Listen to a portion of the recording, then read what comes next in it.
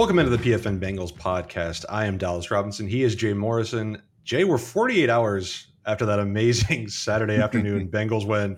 I'm still trying to process that T. Higgins touchdown catch. I still can't believe he caught it 48 hours later. It's just unbelievable. The entire game was unbelievable.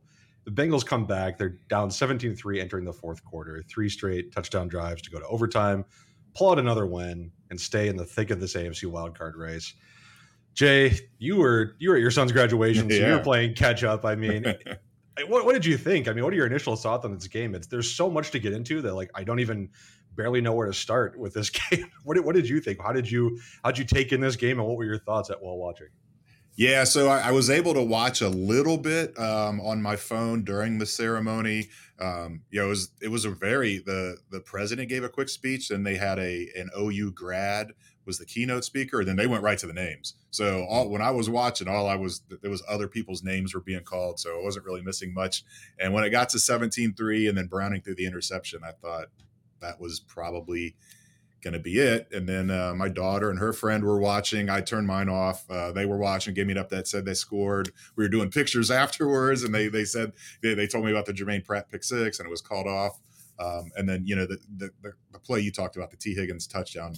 We were actually done with pictures, walking to our car in the football stadium parking lot, watching the game on my phone. And I know people complain about this all the time when I do it. I'm tweeting things and they're watching on delay, and they're like, "Oh, you're spoiling it." Yeah. My phone started blowing up with tweets about this ridiculous catch from T. Higgins. I pulled my wife over. I was like, "You might want to watch this next play," and we saw it. And what the first thing that comes to mind with me, I mean, amazing and unlike anything you've really seen. Yeah. The thing that instantly came to my mind, and I'll be eager to talk to some players about this when the next time we have access, but the Bengals have always been adamant about don't reach for the goal line. And that was a blind behind. If somebody's there and knocks that out and the ball goes, it could be a touchback. And it's just, it's one of the cardinal rules that I think a lot of teams do, but the Bengals really drill it into the receivers that if you get close to the goal line, unless it's 4th and goal, don't reach to try to get that touchdown. And T did it. And it's just such an awkward backward reach. If you look at the photo, he doesn't even have the laces. He's got the back part of the ball. He's got big hands. He's got strong hands. But it was like how crazy that could have gone from one of the most epic touchdowns in Bengals history to one of the most disastrous rulings. And I know the league is actually talking right now about changing that rule where a fumble that goes into the end zone, now the end zone being a touchback, is too punitive for the offense. But that was one of the first things that crossed my mind when I saw that. Is like, man, he's lucky there was not a defender there to knock it out of his hand. I think it was just a huge game for T, and I think he needed it, right? I mean, he's in his contract year. He's probably got a lot on his mind with being a free agent next year, and he's had a bad season coming up until this past game. He's had injuries, he's had ineffectiveness, and he had a bad first half too. I mean, this didn't look like it was going to be some T. Higgins breakout game, right? I mean, he dropped a potential 40-yard catch that got overturned on review. I mean, it wasn't great early on. It looked like another bad game in his contract year, and then just really came alive in the second half and really was kind of the driving force. And we'll get into the Jamar Chase injury and where he stands. But if Jamar isn't able to play this next week, T will have that opportunity that he had last year when Jamar Chase was injured to kind of be this wide receiver one on this team. And that would obviously be huge for him. And he did. He didn't have huge games, all those 4, but he did step up and play really well. I remember the Tennessee game in particular. He had a touchdown and a key catch to kind of clinch the game. I saw it from one of the reports where Troy Walters, wide receivers coach, went up to him after Jamar got hurt and said, "You have to be the alpha now." Yes. And he really took that role to heart and put it on his shoulders. And just an amazing fourth quarter for that guy, for the team as a whole. For everybody, and for Jake Browning as well. I mean, this just continues. 3rd straight game in a row where Jake Browning looks like one of the better quarterbacks in the NFL. I think he obviously had that a terrible interception, but it seems like the past couple of weeks, like he has to do something bad to kind of get him in a groove before he actually comes back on fire, right? He was 10th in QBR this week. He was 10th in EPA per play. We know T. Higgins had a huge game, but Jake Browning hit 12 different receivers on Sunday. He really spread the ball around and kind of found everyone. He hit every possible Bengals receiver, I think, except for Trenton Irwin. He hit every possible receiver he could have. I think he had 11 because Did he? I had looked. Maybe I counted wrong. I think 12 is the NFL record that I had looked up, and he had 11. He had 9 with 2 or more catches. That's a Bengals franchise record. It was a really impressive spreading it around performance. And it clearly meant a lot to him too, which we didn't even talk about heading into last week's game, that this revenge game narrative, right? And Jake Browning kept it quiet too. This wasn't something he was like talking about going into this Minnesota Vikings game, but afterwards he was very, very open about how much this meant to him and being cut by the Vikings and what a terrible experience that was for him. And obviously it meant a lot to him. So it was great to see him continue to play well. I mean, where do you see him going forward? Is this going to continue? I think at this point, you have to say that Jake Browning is obviously going to be a long-term NFL backup at this point. I think he's shown enough that he could stick in this league. Yeah. If he keeps playing like this for the rest of the season, I don't know where things could go. Like, is he going to be the Bengals backup next year? Could they get something for him? I don't know. He has truly surprised me in a way that NFL players rarely do anymore. He has totally shifted the narrative of how he could perform and how he can play, in my mind, at least. I mean, there's been talk all year about Gardner Minshew is the gold standard, the current gold standard for backup quarterbacks in this league. And honestly, who would you rather have at this point? I mean, Browning's got a head-to-head win against Gardner Minshew. He's playing better than Gardner Minshew. As far as where this goes, I mean, the Bengals can offer him a league minimum salary next year. And as an exclusive rights free agent, he can't even negotiate after that. He's bound to that. So odds are he's going to be here. Now, you're right. If he keeps playing like this, gets him in the playoffs, wins a playoff game, who knows? Then maybe teams start coming and they offer a trade offer the Bengals can't refuse. But at this point, I mean, the Bengals would be crazy unless it is just an offer they can't say no to. Yeah. They'd be crazy not to keep him around for another year. What a security blanket. And then it's obvious that he and Joe Burrow work so well together. And even if he's not playing, even if Joe Burrow takes every snap next year, Jake Burrow can be an incredible asset for Joe and go back to the role he had before, sitting in on defense meetings and just he can be a huge asset for this team next year. I'd be stunned if he's anywhere but back in stripes in 2024.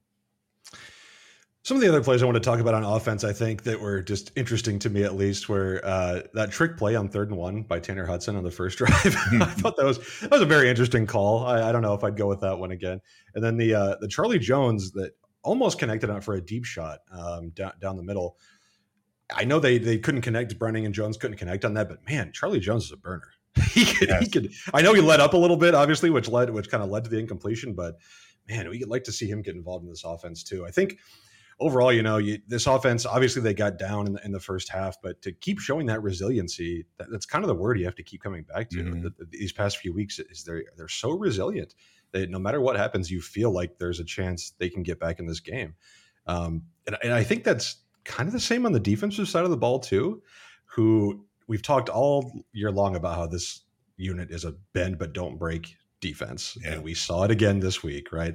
Obviously the stops on 3rd and 4th down in overtime when the Vikings were trying to do the tush push that we've heard is unstoppable, right? The NFL is going to ban this play because it can't be stopped. Well, the Bengals stopped it twice in a row and let them win a game in overtime.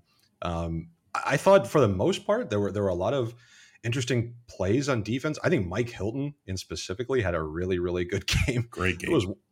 There was one drive in the second quarter where he just absolutely dominated. He had a tackle for loss on 1st down, and then he picked off Nick Mullins in the red zone on 3rd down. It was everything you want out of a veteran player like Mike Hilton. I thought he was incredible. BJ Hill, another interception from a defensive tackle position. I mean, when do you ever see that? Trey Hendrickson, Jermaine Pratt should have had a pick six, obviously. There were a lot of performances to talk about in the defense, Jay. I mean, what did you think about this defensive performance overall?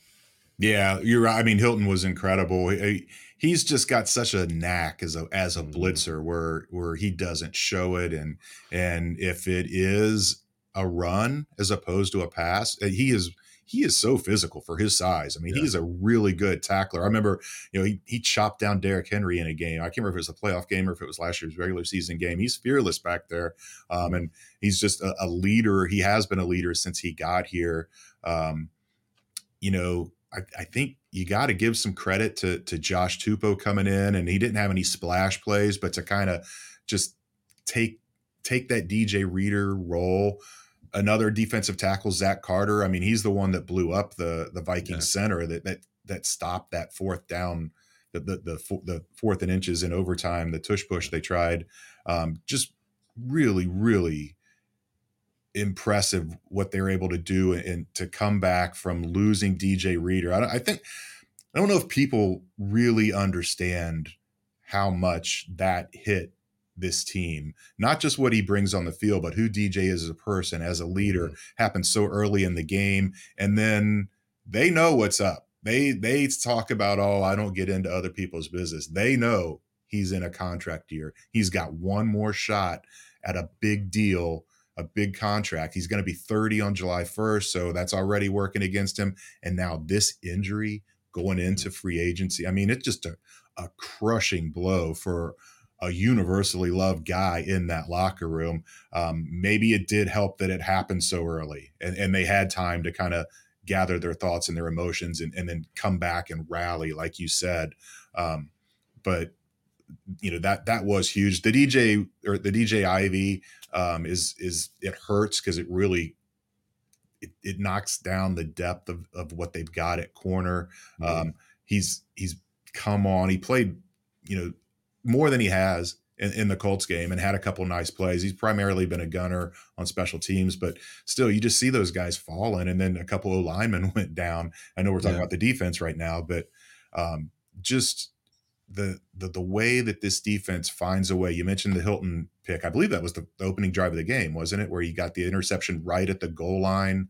And they just, it goes back to what Lou's been saying all along. It's points, not yards. And this team, what they've done all year, what they've done under Lou is kind of a microcosm of the game was a microcosm of that, where it doesn't look good. The team's moving, and then they just find this way to come up with a play, to come up with a stop, to either sometimes it's to win a game, sometimes it's just to kind of stem the tide and give the offense a chance to go win the game. And that's what they did again on multiple occasions against the Vikings. Talking about those injuries, I mean, so how can they replace DJ Reader? I don't think they really can. I mean, if we really get down to it, I don't think there's a lot of players in the NFL that can really play that type of role anymore, let alone in the Bengals. You mentioned Zach Carter, Josh Tupou, Jay Tufele. I think they'll obviously all be in the mix. Yeah. Maybe they could promote someone like Dominique Davis if they need depth in the practice squad. The Titans just cut a guy named T.R. Tart this past weekend, who's a younger defensive tackle. Sounds like he's a bit of a head case, and that's the reason that he got cut. I think he still will have some interest around the league due to his age and his talent. I don't know if that's the type of the guy that Bengals want to bring in this late in the season at this point. And then the DJ Ivy injury, I mean, he's mostly been a special teamer, Jay, but we talked about before the show, they're getting a little thin at cornerback on this Bengals depth chart. Cam Taylor-Britt's already on injured reserve. So you're starting Chidobe Awuzie and DJ Turner at the outside. If someone goes down, there's not really an outside option on the roster right now. They've got Alan George on the practice squad. They have Sidney Jones on the practice squad. They've got Jalen Davis, who, is mostly a slot corner. Daxton Hill could maybe play outside corner in a pinch if he had to. I don't know where they would go if they lost another corner. I think that's maybe an issue they'd have to look at if that came up. You've got guys like Marcus Peters as a free agent, William Jackson as a free agent. If the Bengals want to forge a reunion with him, I think we know 0% chance of that. That's not going to happen. But they are getting a little thin there. That's what happens as seasons go along. Guys get hurt, and you have to find this depth. I think that'll be something to look at as the season goes along, especially at cornerback. Well, the good news is we've seen Cam Taylor-Britt doing stuff at practice. He's been running around. He looks like he's ready to go. He's eligible to come off for the Chiefs game in 2 weeks. Do you really need cornerbacks if you're going to play the Pittsburgh Steelers? I mean, this is very good point. It's not good to be this thin, but it's not like they're heading into a dire situation playing that Pittsburgh offense. Sure. They are really high on Alan George. Whether it's him or Sidney Jones that they promote from the practice squad, we'll see. I think I kind of lean toward Alan George. I was surprised that they even kept Sidney around. I think it was purely for an emergency like this. He just didn't have a very good camp or preseason. Alan George did. Alan George made the 53 last year as an undrafted guy out of Vanderbilt. I think they really do like him, and there just wasn't room for him. So this could be his chance to be promoted, whether it's Yeah. brought up to the 53 or if it's just a game day elevation. But big spot for him. I think that's the way they'll go this week against Pittsburgh.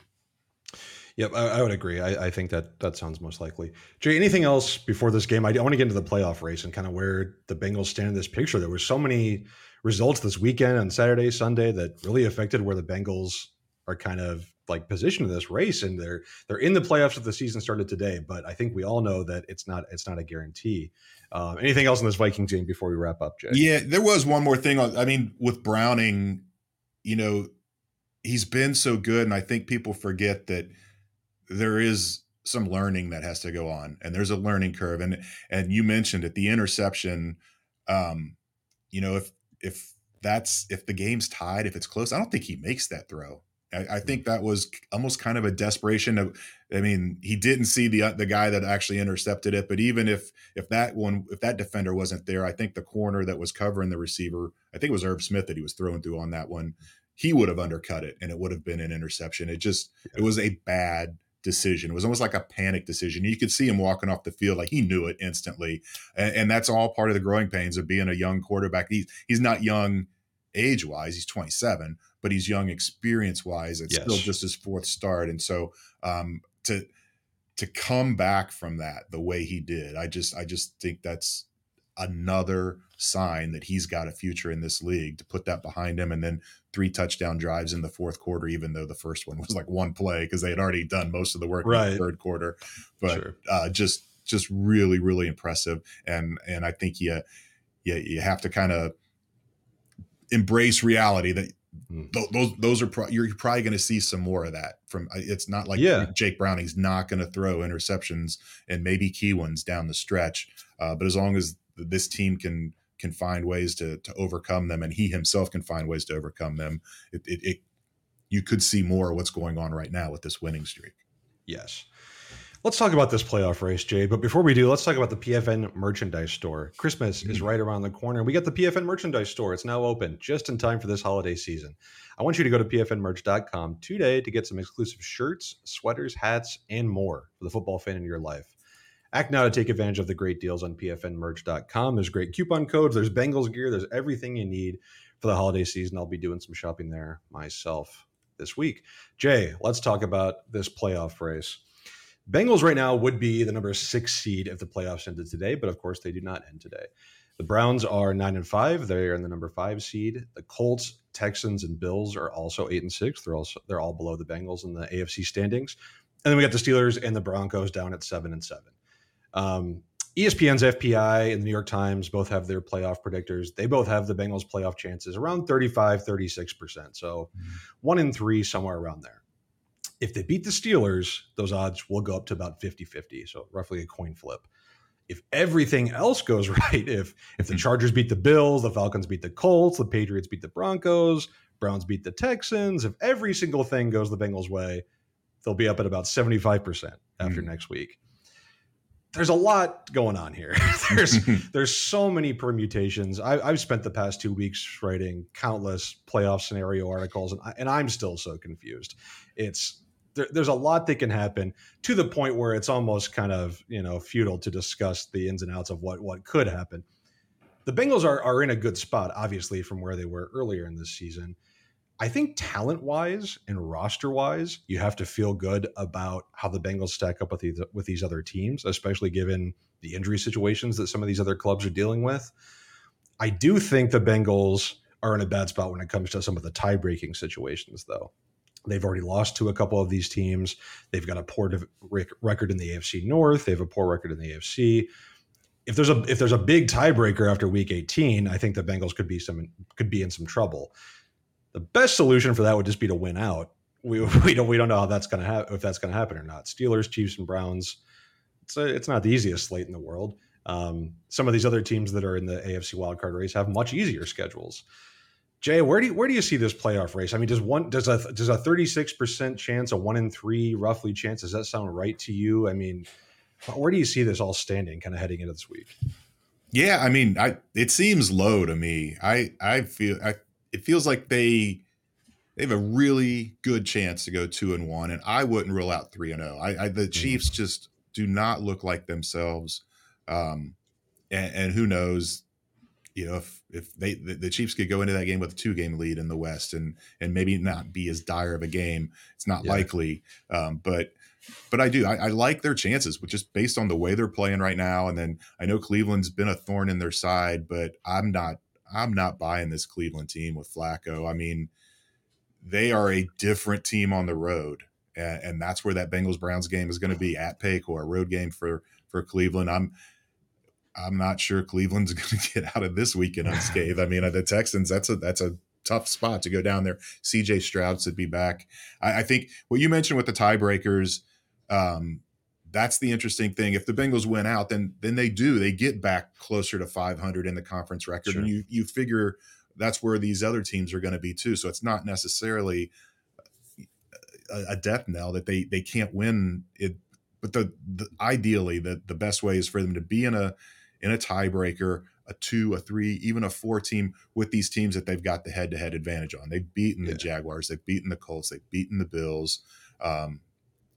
That's where, if it's a multi-team tiebreaker, and if it is, and I know we've talked about this in the past, but the first thing they do is they funnel it down to 1 team per division. They use the division. So you figure the Steelers will be out of it if the Bengals do what they need to do, and the Browns could likely be ahead of them. If the Browns are not ahead of them, maybe you're talking about the 5th seed and the Browns get that, and then you'd start all over again and you're talking about a 6th seed. So that's not that big of a deal. The big worry here, I think, what Bengal fans, if there's not really a team to root for, there's definitely a team to root against, and it's the Broncos, because the Bengals don't play the Broncos. So any kind of 3-4 way, whatever that tie is, head-to-head goes out the window, because for head-to-head to apply, one team has to have beaten all the other ones. And since the Bengals and Broncos don't play, so then it is going to go to conference record. That could be a problem. The other thing, and you mentioned it, some of these teams have easier schedules than the others. Yeah. The Broncos are home against the Patriots this week, home against the Chargers the following week, and at the Raiders in week 18. I mean, if they don't go 10-7, there's something's wrong. Yes. I mean, their strength of schedule remaining is 333. Same for the Jaguars. They're at the Buccaneers versus the Panthers, at the Titans. That's the other thing that for Bengals fans to be rooting for. Bengals fans want the Texans to win the AFC South. If you get the Texans are the one team that has the head-to-head against the Bengals. So you get them out of the mix by having them win the division, and then it comes down to that tiebreaker, Jaguars or Colts, whichever one of them wins the head-to-head to survive to be the one team in the tiebreaker from that division. The Bengals have head-to-head against both of them. So that would be an ideal situation to just get the Texans out of the mix, have them win the NFC or the AFC South. But there's so much. I mean, 3 weeks to go. There is a lot that can happen. The Bengals, I talked about how bad the Jaguars and Broncos remaining schedule. The Bengals strength of schedule remaining is 595. Of all the teams in the mix, that's the second highest. Steelers are at 610. So they do have their work cut out for them, but they're favored against the Steelers. I have a sense they're going to be favored against the Browns. They're not going to be favored in Kansas City, but they were 10-point underdogs at Jacksonville. They went down there and won that game. I don't know that I would pick them to beat the Chiefs, but it's not a crazy thought at this point. And if they win out, there still is a scenario where they could miss the playoffs. It's slim, but there is a chance. If they get to 10 wins, you're feeling pretty good about your chances, but it's not guaranteed. Right. I think so. They have to win. They have to win at least 2 of these next 3 games, I would say, to get in. If they finish with only 9 wins, there's really no chance they're going to get in the playoffs. So you've got to win at least 2 of these next 3 games. It's hard to predict what's going to go on because, like you talked about, Jay, so many of these teams are playing each other. They're all playing each other. It's all going to sort itself out of these next 3 weeks. The Bengals don't technically control their own destiny, but if they can win out, I mean, they're almost be guaranteed to get a playoff spot. And the way they're playing, you have to feel good about their chances, I think. You really do. Starting with next week in Pittsburgh, they're going to go back and play the Steelers for the second time this year. Jake Browning, it's going to be his second start against the Steelers. We know how that first one went, Jay, and that kind of set the Jake Browning narrative that we've all kind of had to adjust in our minds since then, right? The Steelers do not look like a good football team right now in any capacity. They're 7-7, but they've lost 3 straight games, and the games they've lost have been terrible because they've lost to the Cardinals, they've lost to the Patriots, it's been a really, really bad performance. Over the past 3 weeks when Kenny Pickett has been out of the lineup, they're the third worst offense from a efficiency perspective in the NFL. And it's not just that, it's the defense too. 23rd at efficiency over the past 3 weeks. Now they've got Cam Hayward in the concussion protocol. Mika Fitzpatrick was hurt on Sunday. We don't know if he's going to play. They've got some other guys banged up on defense. This team is just, you keep waiting for that Mike Tomlin magic over these past 3 weeks to get sprinkled in, and it's just not there. It's just not there this year. And I think even Tomlin is getting frustrated with how things are going. And you rarely see him kind of show that emotion, at least in public.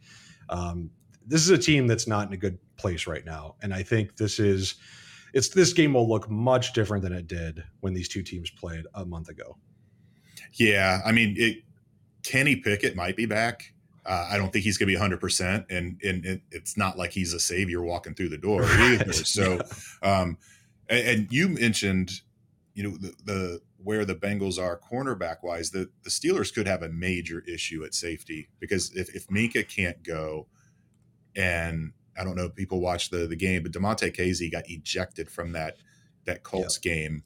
And Trenton Thompson, who has been playing, they've been playing a lot of like big nickel with 3 safeties. He got hurt too. Yeah. So it's a real problem. And the thing with Kazee is he's going to get fined. He got ejected. He's going to get fined. That's going to be his 6th fine this year. And that was such an egregious hit. I'd be surprised if he doesn't get suspended.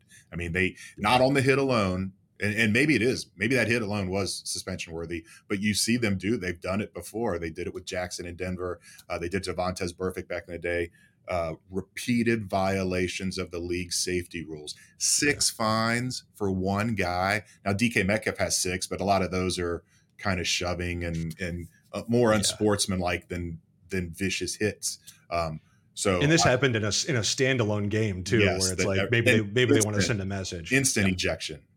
So yes, I would be, like I said, I'd be surprised if he's not suspended at least one game for this and miss the Bengals game. And it's just, you've got wide receivers quitting on plays, and it's just, they're not in a good spot. It's just not, I know the whole Tomlin's never had a losing record and they've been good in closing games, but this team's lost 3 in a row. 2 of them were to the Patriots and the Cardinals, who both had 2 wins at the time. Then they go in a gotta-have-it game, standalone game in Indy, get off to a 13-0 lead and blow that and get blown out, give up 30 unanswered. It's just, this is not the Steelers that you're used to seeing. And I say it all the time, and I can't quantify it. I don't know what the reason is, but for whatever the reason, the Bengals play the Steelers better in Pittsburgh than they play them in Cincinnati. And if you remember last year, Jamar Chase was out. And this was part of the T. Higgins, stepping up. First game coming out of the bye, they go to Pittsburgh and put up 37 points. They play well in Pittsburgh. They never score that many points in Pittsburgh. So with the way they're playing, with the way the Steelers are playing, I know everybody kind of has PTSD with the way the Steelers treated the Bengals during the Marvin era, but this is a totally new era. And I'd be surprised if this game doesn't go the Bengals' way, and maybe comfortably. It's so funny how things have changed since the last game, right? I mean, discussing how Jake Browning was going to play, or how this coaching staff can find answers. They've just proven it over these past 3 weeks, to the point where you get to a repeat game like this, and it just as a neutral observer, you feel so much more confident about the Bengals' chances, not only because of how Browning is playing, but this coaching staff has just found so many little answers to help him, right? The play action stuff, the improved offensive line, the screen game, all these little solutions that the Brian Callahan and Zach Taylor have kind of put together to help Jake Browning out. I'd expect more of that against the Steelers. I really would. This is a team that doesn't have a lot of guys on offense or defense that scare you, aside from the edge rushers, which we could talk about. There's just not a lot of impact players on this team, I think. So I don't see a scenario where the Steelers could rack up a big lead that's insurmountable for the Bengals. I just don't see that happening. Even if they did get out to a lead like they did against the Colts, I would have all the faith in the world in this offense to come back and put up points like they did this past week. I just don't. I don't really. I know the Steelers are kind of in the playoff picture still, but I really don't put them in the mix with these other AFC teams. They're just. I would easily put them at the bottom rung among this entire group. So a couple more things about this game, where I think the one area where maybe Bengals fans could be a little uneasy is we've already talked about it. DJ Reader's gone. And this Steelers offense ran for 153 on the Bengals with DJ Reader a couple weeks ago. So that's Najee Harris, Jaylen Warren. If they get that going again, that could be a difference maker. But then on the plus side for the Bengals, we talk all the time, and the Bengals coaches have talked about the similarities between Joe Burrow and Jake Browning mentally, their ability to process and just to learn things quickly. And we saw this from Joe Burrow early in his career, and it's continued. The second time he plays a team, he's so much better. He's got this instant recall. He knows what they're doing. And yeah, they throw in wrinkles, they change things around, but it's still fundamentally the same defense that he's facing. And the Pittsburgh defense feels like it's been the same forever. So that it was just 4 weeks ago that Jake Browning saw him for the first time. Now he gets to see him the second time. That's going to be really interesting to see how he reacts, how he improves. And I think that's another thing that Bengal fans can kind of fall back on, where this should go in their favor. But that is the one caveat, is like the Pittsburgh Steelers are known for running the ball, especially this time of the year. They could turn this into an ugly, muddy, just gritty game and take advantage of no DJ Reader. But they don't have the playmakers. If the Bengals can go in there and keep this offense rolling, I don't know how the Steelers keep up. No, it's an interesting point about Reader, though. But I think it does, it creates an opportunity to see what Zach Carter can do, what Josh Tupou can do. We've seen it at other positions. We've seen guys like DJ Turner step up and Jordan Battle step up, young guys who have really kind of taken hold of a starting role and run with it. Zach Carter has flashed, I think, but this will be his real opportunity to kind of see, hey, are you going to be a long-term piece along this defensive line? Can you really? And it's not like the Steelers' offensive line is amazing, right? They're a decent offensive line that has some good pieces, but I think the interior you could get after that interior a little bit. So it's a big opportunity for Zach Carter and for the rest of those defensive tackles, I think, with DJ Reader out. But it's definitely. If I were running the Steelers offense, which thank God I'm not, whoever is doing that, I think you're right, Jay. I think if I were running that offense, that would be my plan. Target the DJ Reader-less defensive line. Let's get into our bets and predictions, Jay, for this week. How did we do last week? I believe I actually did better on my non-Bengals bet than I normally do. I felt pretty good about that. But where do we stand heading into this week with our bets and predictions? Yeah, so you had Lions -4, won that one comfortably, but you went with the Bengals to cover, and it was 4.5 when we recorded. So it was that they did not. They only won by 3, so you didn't win that one. But you did better than I did. I didn't like that line, and so I teased it to Bengals +1.5, and then I teased the under up to 45.5. And so I got the Bengals part of it right, but then the score went over. So that was a loss. I also went with Dallas +1.5 against Buffalo, and that came nowhere close. Not quite. A rare 0-2 week for me. I was in first place. Now I'm back down at -2. So still got some work to do to hold you off. You held steady at -50, and now this week is another week. All right, so I'm going to make up some more ground this week. I'm going to pick the Thursday night game. I'm going to go with the Rams -4.5 against the Saints. Okay, I've been high on the Rams all year. I think I've been the high man at PFN on the Rams, and I'm very low on the Saints. These two teams are both competing for wild card spots. The Saints are still in the division mix in the NFC, but I think the Rams are a much better team. I almost picked another game, Jay, but I'll let you pick yours and see if it's maybe the other one I was considering. Well, I was going to go with my rule and go with the dead cat bounce. You always bet on a team the week after they fire a coach. So Brandon Staley's going, I can't do it. I can't take the Chargers against the Bills. There's just no way. So I'm going to go with Texans -2.5 against the Browns. I said it before. I'm not buying this Browns team. There's no way they should have won that game Sunday against the Bears. They were very lucky, Hail Mary aside, to even be in that game. Texans with a really impressive, gritty overtime win at Tennessee without C.J. Stroud. C.J. Stroud should be back this week. So I'm going to go Texans -2.5 as my non-Bengals bet. My Bengals bet, I just don't like it. I said they could win comfortably. I might predict them to win comfortably. but I'm just not willing to go there if we're betting, even though it's fictional units we're dealing with. So instead of touching the line, I'm just going to ride the hot hand, and I'm going to go with Joe Mixon anytime touchdown. Okay, that's interesting. The other game I was going to pick was the Packers -4 against the Panthers. I'm not picking that one, but that was my choice. The Packers have lost 2 straight games, but the Panthers are terrible. I have no faith in them. For my Bengals bet, I am actually going to go with the spread, and I'm going to take the Bengals to cover the -2.5. We talked about it. I just don't think the Steelers are very good. And I almost, you hate to say this because I think Mike Tomlin is a great coach and those players keep playing for him, but I just don't know how much motivation those guys have right now. George Pickens doesn't have very much. If you watch him blocking near the end zone, I don't know about the rest of that roster. We know the Bengals have plenty of motivation. I just think I think 2.5. I think the Bengals could easily cover that. So for my prediction, I'll go ahead and say Bengals 27, Steelers 14. Ooh. I don't see it as a particularly close game. Maybe that's surprising, Jay. I don't know. I just have a lot of faith in how this Bengals offense is playing right now.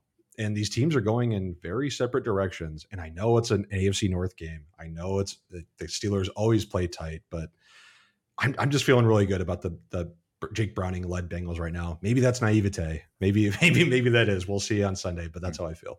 I feel good about him. I don't know if I feel 27 points good about him. I've seen too many of these AFC North games in Pittsburgh in December. Steelers have their backs against the wall. I don't think the Bengals are going to have trouble.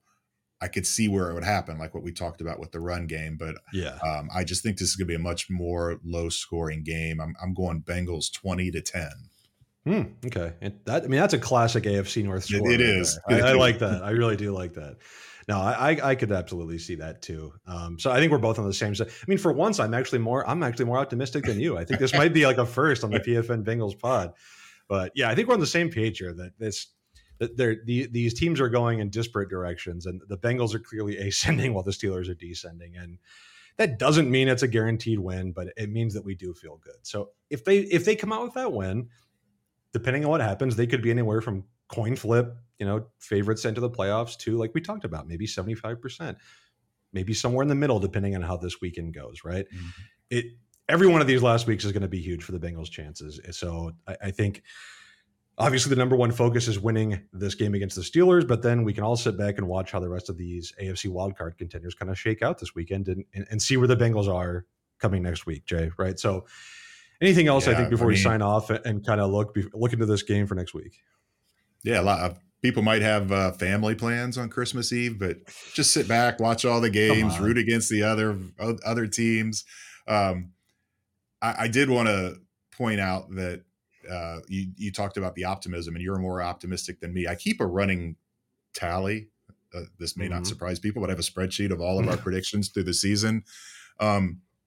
If I was right on every prediction this year, the Bengals would be 12-2. And if you were right on every prediction, the Bengals would be 11-3. So we have been, even through the struggles with Joe Burrow and then we've been pretty optimistic about this team. But I think it's warranted right now, just the way they're playing, the way the Steelers are playing. This is a game they should win. They need to win. It's going to be a lot harder to get to because you said they got to go 2-1. That almost makes Kansas City a must win. This is one they got to have. Yep. Absolutely. All right. Everyone out there, enjoy the holidays. We will be back next week to recap this game and see where the Bengals are in this race. Please give us a review, like and subscribe on YouTube. Jay, have a wonderful Christmas. Everyone out there, have a wonderful Christmas. We will talk to you next week.